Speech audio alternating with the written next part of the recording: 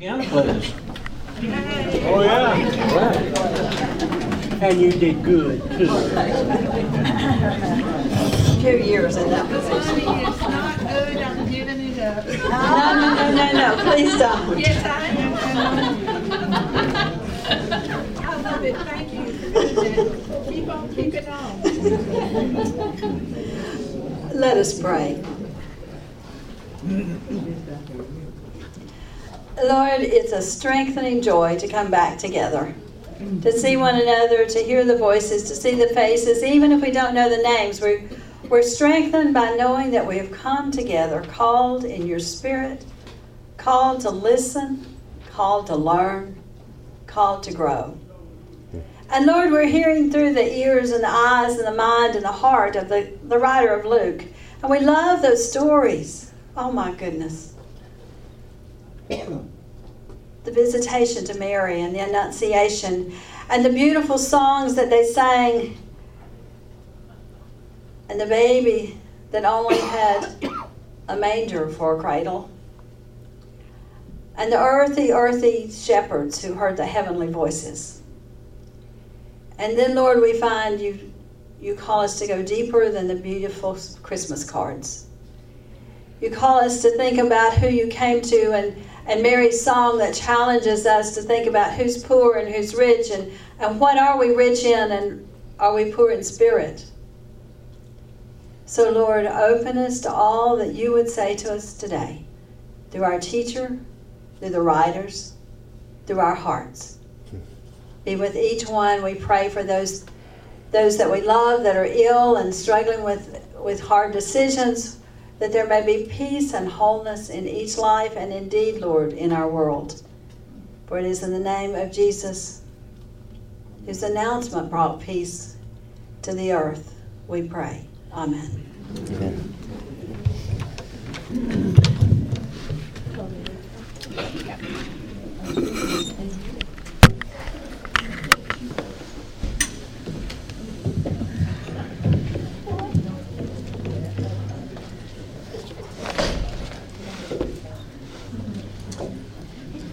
Good morning.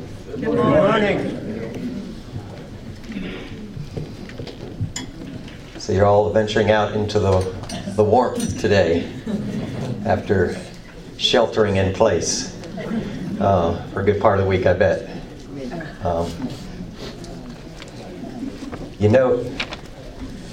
I don't know what quite to think about the world these days, where back in the day, I feel like an old person, right? We actually went to school. Even my college closed on the threat of snow this week. So I guess an abundance of caution is called for. So we're going to be making some transitions today. Kathy, thank you for that prayer. And we're talking about us being in Luke. We're going to spend a little time in the book of Acts today, which was also written by Luke. But I'm going to give you a little bit of a brief introduction today to a series that I want to do on the book of Ephesians for the next couple months. It's always dangerous to tell you what I'm going to finish. I'm going to finish by the end of March. Okay? I've never done that before. This year. That's a fair question. Very fair question. Born of experience. That's right. It's like, we should get that clarified here. It's got the loophole. 2019. The book of Ephesians. And I want to...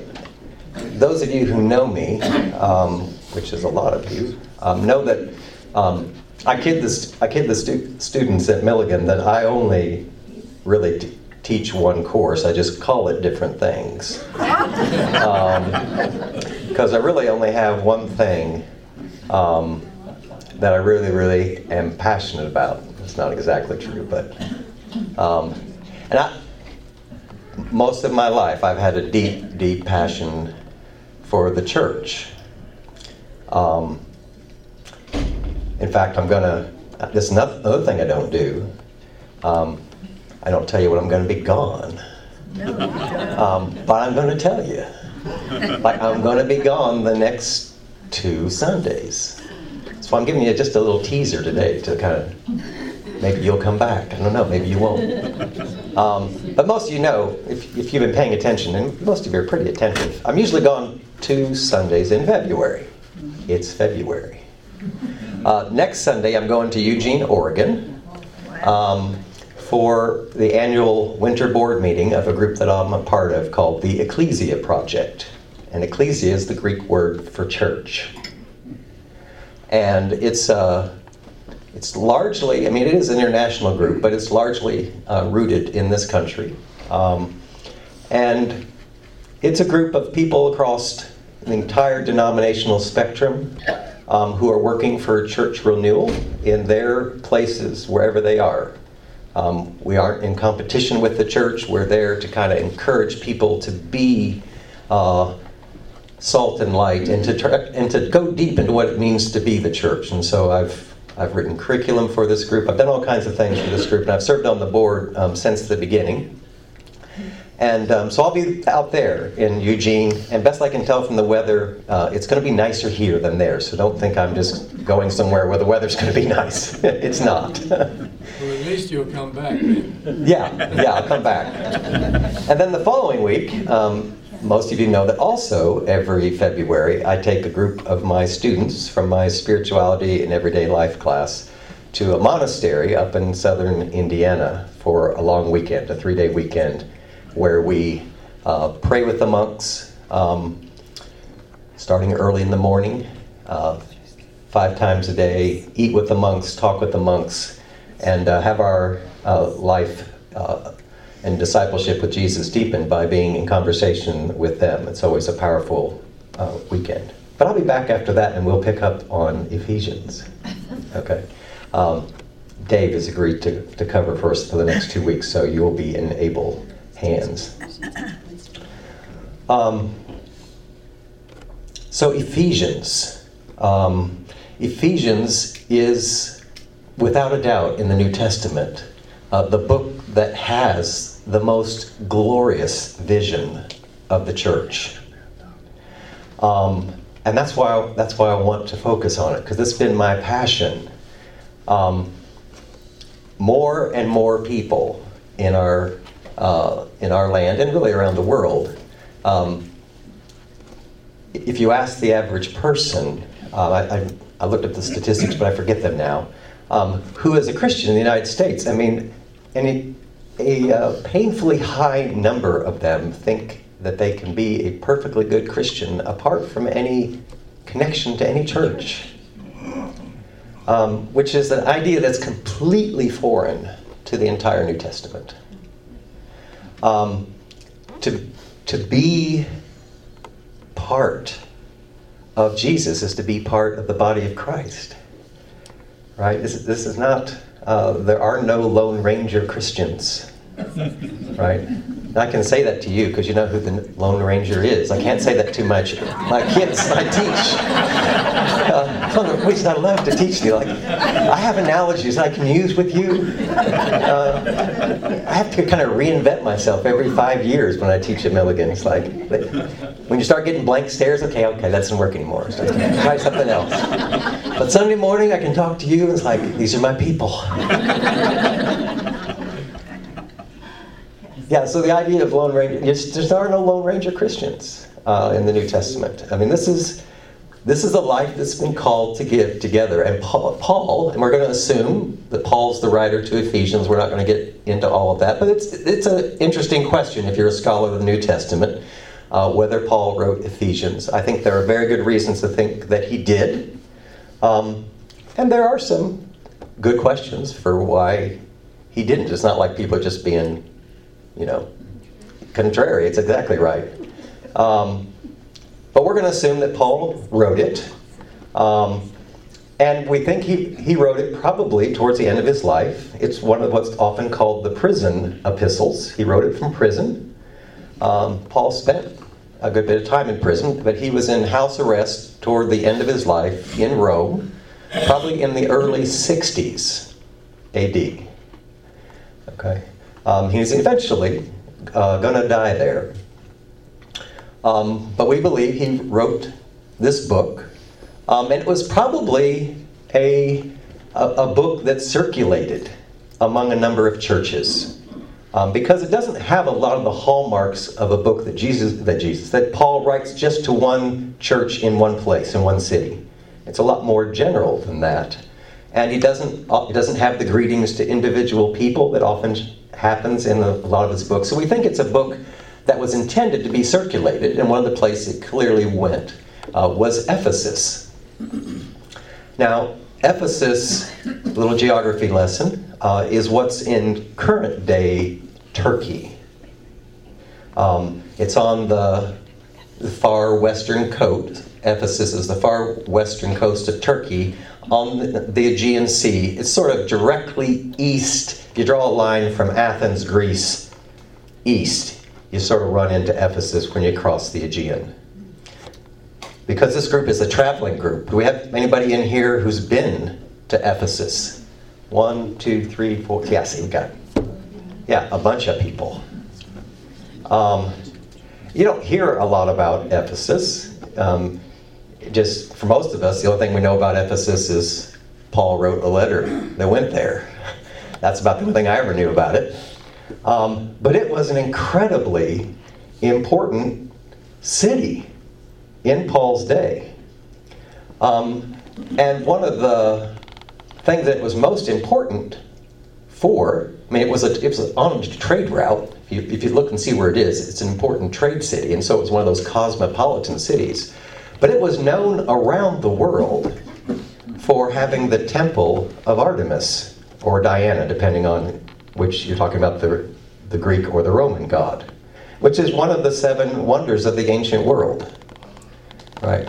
So you can imagine if you had one of the ancient wonders, 7 ancient wonders, in your town, you're a little proud of it. Right? Because people came from all over the world, literally, to that part of Asia to see the temple of Artemis. And Paul, sometimes Paul writes letters to places that he has heard about, but Paul spent a lot of time in Ephesus, somewhere between 2 and 3 years, we think. And what I want just to allude to briefly, just to kind of give you a flavor of what kind of place it was. The book of Acts in chapter 19 records an event that happens. And again, I don't know that I've ever heard a sermon on this. Probably have, but I don't remember it. Like a lot of things, right? But there's a pretty tense day in the life of Paul that happened. Some of you may remember back in 1972. You probably don't remember this back in 1972, but there's a book written in 1972 that a lot of you probably read to your children or your grandchildren. That was called Alexander and the Terrible, Horrible, No Good, Very Bad Day. Right? You heard that? Yeah. Well, this was arguably one of Paul's potentially terrible, horrible, no good, very bad days. He had a lot of them, if you recall. You might remember in 2 Corinthians, he's getting a little irritated with people who are talking about these other super apostles and that Paul's not hardly anything. And he starts saying, look, it's really dangerous to kind of go bragging about this because I really want to brag in Jesus. But, I was shipwrecked, I was beaten, I was stoned. He says, I had trouble in the cities. I had trouble from Greeks. I had trouble from Jews. And he had a lot of troubles and a lot of, arguably, what we would think if we just had one of those days, a really terrible, horrible, no good, very bad day. This is one that didn't turn out as bad as it could have. But Paul's been teaching there for a while in Ephesus. And it turns out that one of the things that's happening is people are actually listening to him, and they're raising questions. And so at one point, one of the things that Ephesus is also known for back in the day was magic. And so after a while, Paul's been preaching there, and one day a lot of the citizens of Ephesus decide that they're going to get rid of their magic books, which were, remember, books back then were rare and very valuable, and they have a huge bonfire and burn all of one of the original book burnings. Okay? And that, as you can imagine, kind of upset people, let them know something was going on. And then we pick up the story down around verse 23 in chapter 19, if you're following along. I just want to read a little bit, just because this is a dramatic scene, and I can't say it any better than what Luke did. He says, "About that time, no little disturbance broke out concerning the way." And you'll recall that the early Christians weren't called Christians right off. They were called followers of the way. Wish we were still called that, honestly. "A man named Demetrius, a silversmith, who made silver shrines of Artemis." Okay. Silversmith, who made silver shrines of Artemis, brought no little business to the artisans. These he gathered together with the workers of the same trade and said, "Men, you know that we get our wealth from this business. You also see and hear that not only in Ephesus, but in almost the whole of Asia, this Paul has persuaded and drawn away a considerable number of people by saying that gods made with hands are not gods." The nerve.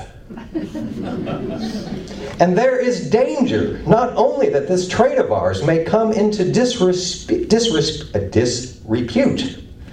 but also that the temple of the great goddess Artemis will be scorned, and she will be deprived of her majesty that brought all Asia and the world to worship her." And when they heard us, they were enraged and shouted, "Great is Artemis of the Ephesians!" And the city was filled with confusion, and people rushed together to the theater, dragging with them Gaius and Aristarchus, Macedonians who were Paul's travel companions. Paul wished to go into the crowd, but the disciples would not let him. Even some officials of the province of Asia, who were friendly to him, sent him a messenger urging him not to venture into the theater. Meanwhile, some were shouting one thing, some another, for the assembly was in confusion, and most of them did not know why they actually had come together. Some of the crowd gave instructions to Alexander, whom the Jews had pushed forward. And Alexander motioned for silence and tried to make a defense for the people. But when they recognized that he was a Jew, for about 2 hours, all of them shouted in unison, "Great is Artemis of Ephesus." You've seen some of those clips from Nazi Germany where you have these huge crowds of people. They're just yelling and shouting in unison. It's kind of a scary thing.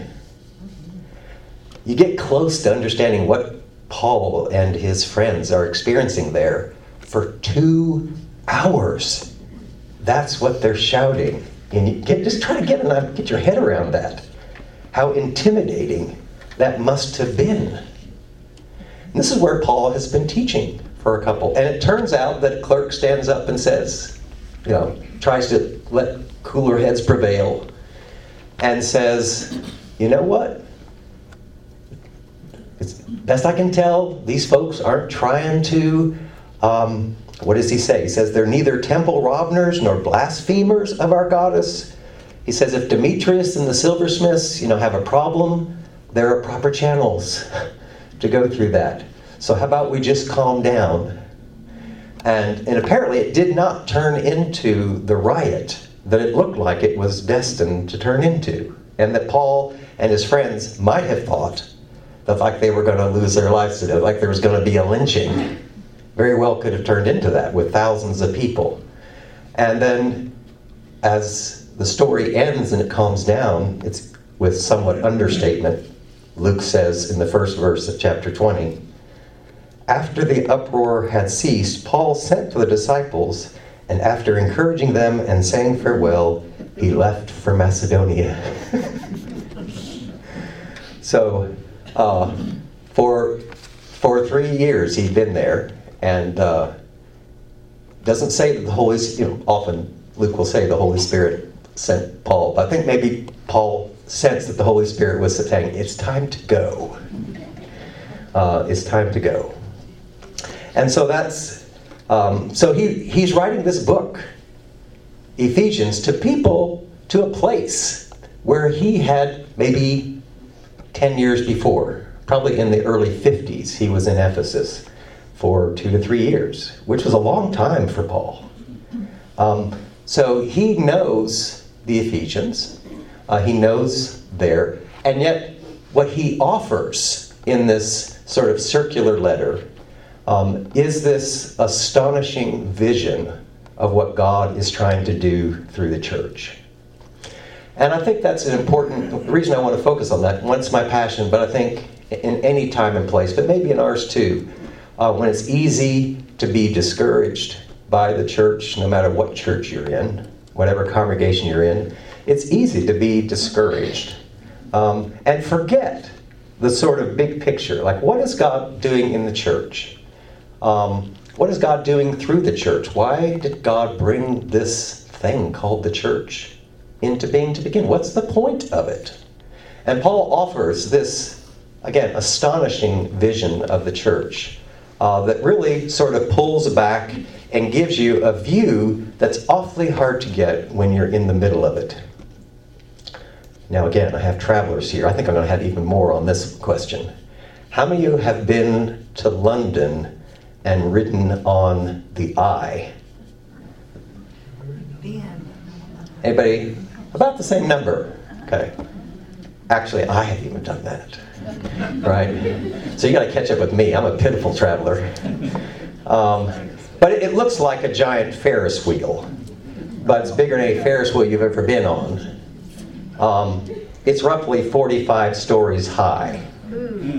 Okay? And it takes about a half an hour to make one rotation. So you just get on, and it's hard, and it just goes up, and it goes so slow. It goes less than a half mile an hour that you hardly feel it. But you have an astonishing view of London. There are not restrooms, but it's only a half an hour. But it doesn't stop because it goes so slow. You can both board and get on and get off. When your car, which seats 20 people, you've got an enclosed car, seats about 20 people, or you can stand up because it's enclosed, and it just very slowly for a half an hour gives you this stunning view of London. And it's really fun to either at the beginning of your time at London or at the end of your time at London sort of get the lay of the land, things that you've been to see. You can see the Parliament and Big Ben and all the things that you want to see. You can see 4 miles from up there. I mean, you're 45. It's not the tallest structure, but 45 stories is, if you live in Johnson City, that's pretty tall, right? We don't have anything that's 45 stories high.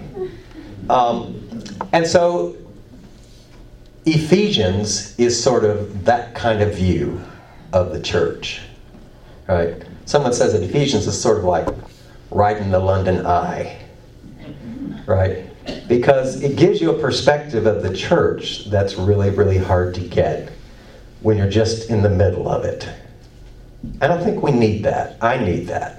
Maybe we all need that, to be reminded, what's God doing through the church? So that's where we're going to be heading when I get back. So I want to tell another story about a potentially terrible, horrible, no good, very bad day. And that's today. Potentially. because I want to let you know that at the end of March, I'm going to be stepping away from teaching this class. And I want to tell you a story of why, because I feel like I owe you that, of course. And in a perfect world, I would have met each of you individually and tried to explain this to you face to face. But the problem is you all talk. And so I don't know how to tell you that. And so please, there's many of you in this room that have probably wished you would have heard this from me individually, and I apologize for that because I hadn't been able to figure out how to do this. I've been thinking about it for a while, but one of the things that's made it the hardest, there's lots of things that's made it the hardest. I've been dreading this day more than I can say. I pretty much decided this late last fall, and talked to a person or two in the class about it, try to help me discern how to do it, when to do it. And then you all went and put my picture up on the wall at Christmas. And I'm sitting there going, God, could they have made it any harder? Yeah, so you can take it down. Come April 1st and just say, yeah, April Fools. We were just kidding. So let me tell you, since I do care deeply about the church, some of you know the story, but most of you don't. And I just want you to know a little bit my own sojourn in the church. Most of you know I grew up in Indiana. Christian Church, Church of Christ, Disciples of Christ, that branch of Christianity, of which Milligan actually tends to be, gets a lot of its students, and it's back in its donor base and support. And then when I went away, so I spent a lot of time in one church in Indianapolis. And then when I came down here to go to seminary in the early 80s, late 70s, early 80s, I was youth and associate minister out at First Christian Church in Irwin for 5 years. I worked on my Master's Divinity degree. And then when I went to Duke for 4 years to work on my PhD in theology and ethics, I attended a Presbyterian church, actually was ordained as an elder in the Presbyterian church, and was there for 6 years. Then, when we moved here, most of you know we have 5 children. We have an older adopted daughter, and we have 4 biological children. And Peter, our oldest son, our first biological child, was born 2 days before we moved to Johnson City. Yeah, it was good planning. And for the first 7 years here, we attended Thankful Baptist Church, which is one of the 2 predominantly African American churches in Johnson City. And one of the reasons we were there had again to do with my passion for the church. And what is the church's witness? What does the church say to the world just by being what it is? And I was deeply grieved and remain deeply grieved at how racially segregated the American church is. As you know, Martin Luther King Jr. said, but I don't think he was the first one to say it, that 11 o'clock Sunday morning is the most segregated hour in American culture. And it still is. And it's actually worse now than it was 15 years ago. And so I didn't teach there, I didn't preach there, I just was there for 7 years. And we left there, it was not, we left there under for good reasons. We still have dear friends at Thankful, and we've made lots of dear friends in the African American community that we would not have had we not had 7 beautiful years there. But then we came to Muncie about 20 years ago. I'm an old guy. And so first thing we did when we got here 20 years ago, we had some young children. So for several years, Kim and I taught the second grade Sunday school class. That's where I cut my teeth, teaching Sunday school at Muncie. I started with the really, really hard class. And then, to reward me for all those years of doing the hard stuff, they invited me to teach this class, but not for a while, right? So for the first several years I taught second grade, then we were members of the lectionary class for years and years, until a little over 7 years ago, I was invited to teach this class. But what happened in the intervening era is the part that I have to tell you about, because about 10 years ago, not quite 10 years ago, our boys were entering high school. Our girls were a little younger than that. And as a family, we made the hard decision. The girls, for lots of complicated reasons, most of which don't have to do with Muncie, our girls were having a hard time connecting here, and they were connecting at another church in Johnson City. Some of you know Grandview Christian Church over on University Parkway across from the golf course. And so we as a family made the difficult decision that Kim would take our girls over there where they were involved, and I would stay here with the boys. And so that's what we've done for the last 10 years, almost 10 years. Now our boys haven't been here at Muncie for 5 or 6 years, but I stayed here because this all happened like a year after I started teaching this class. And I was just becoming part of your family, and I felt like God had good work for me to do here, and so I've stayed here. But our youngest daughter is 2 years into college now, and so our daughters aren't at Grandview anymore. And so it's become difficult for us to continue to worship in different places each Sunday morning. We haven't worshiped together for about a decade. And so Kim is connected there, and I'm connected here.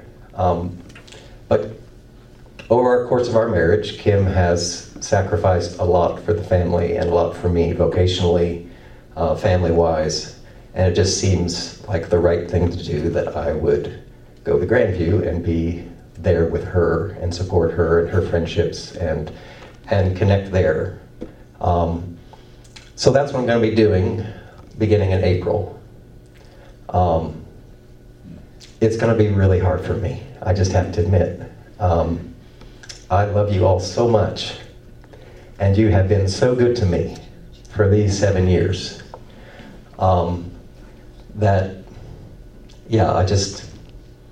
It's been so hard the last few months knowing this day was coming, but just really finding it hard. And I want to be really clear. One of the reasons when I was talking about the timing with a couple people, I want everybody to be absolutely clear of a couple things. One, this has nothing to do with the unrest in United Methodist Church.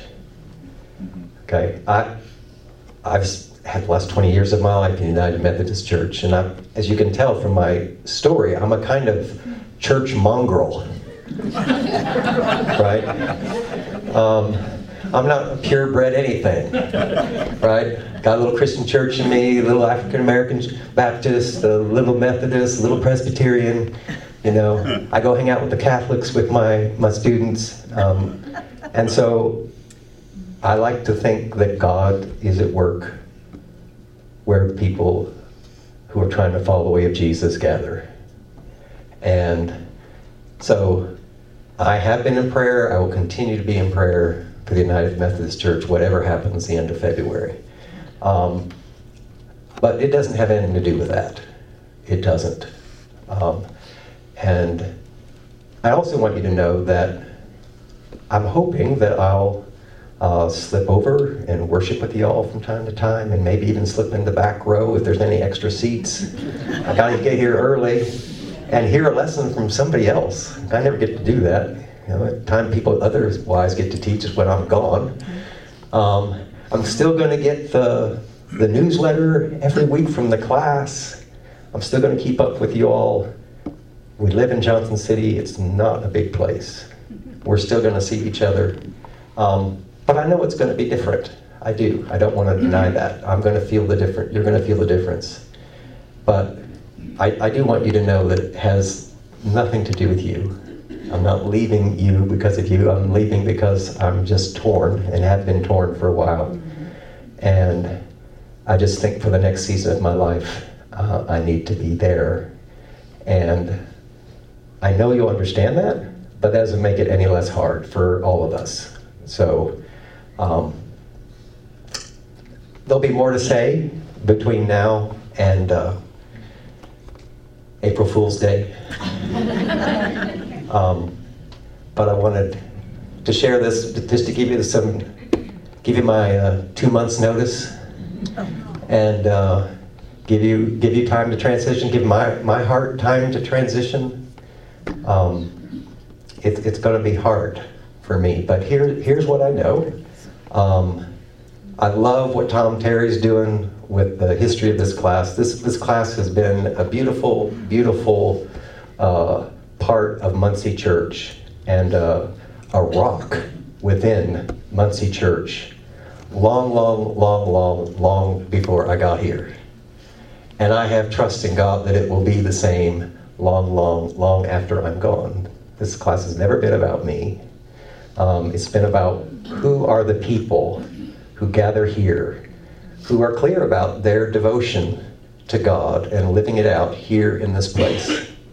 And so I'm confident about that, that you will be in good hands. And I hope you'll continue to devote yourself. One of the things that's been so beautiful about being part of you is to weekly see the ways in which you are devoted to one another and live out your discipleship, partly by offering such tender and specific care to each other, which is a beautiful witness to the love of God. And that's one of the things I've learned from you and have seen lived out in ways that I won't forget. And a lot of that tender care has been directed to me, and I'm deeply moved by that. And so I want to thank you for that. I will be thanking you for that, and I'll be thanking God for that for a very, very, very long time for you. So I know you didn't plan to come today to hear this. And there's no good way to prepare for this. So thank you for letting me say all that. And let me pray.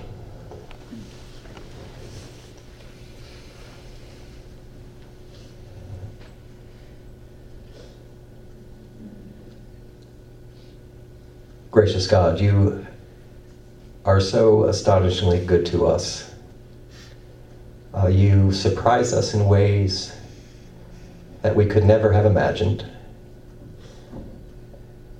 And so on this day, when we are mindful of your glorious purposes for your church, we give you thanks for the saints of God who gather in this place called Muncie. We give you thanks for all the ways that this church has been a witness to the living Jesus for generations. Give you thanks for this Sunday school class and all it has meant to Muncie and the community and to each other, those who are members of this class. And I want to give you thanks for the privilege it's been to be part of this class. And as we make this difficult transition, we pray your blessing on this class, its leadership, its membership. Pray that you would remind us why we are here. Remind us of what you are doing in and through us. And pray your blessing during these challenging times. We have knit our lives together in ways that none of us imagined. And so, as we anticipate things being a little different in the days going forward, we will be relying heavily on the bond that we have in Christ, that supersedes and stands above everything else. And so we pray that you would be with us in our our sadness, and just the surprise and just the not knowing until today that this is happening. And so we pray that you'd be at work. We pray that you would continue to do what you've always done, which is bring good teaching and encouragement to these dear people here who I consider my family. And I know that you'll continue to do that in the months and years ahead. And so I pray your blessing on them and on me as we move into the next few months. We pray this through the one who is the center of our lives, to whom we have committed our lives, and through whom we offer our love to each other, Jesus Christ. Amen.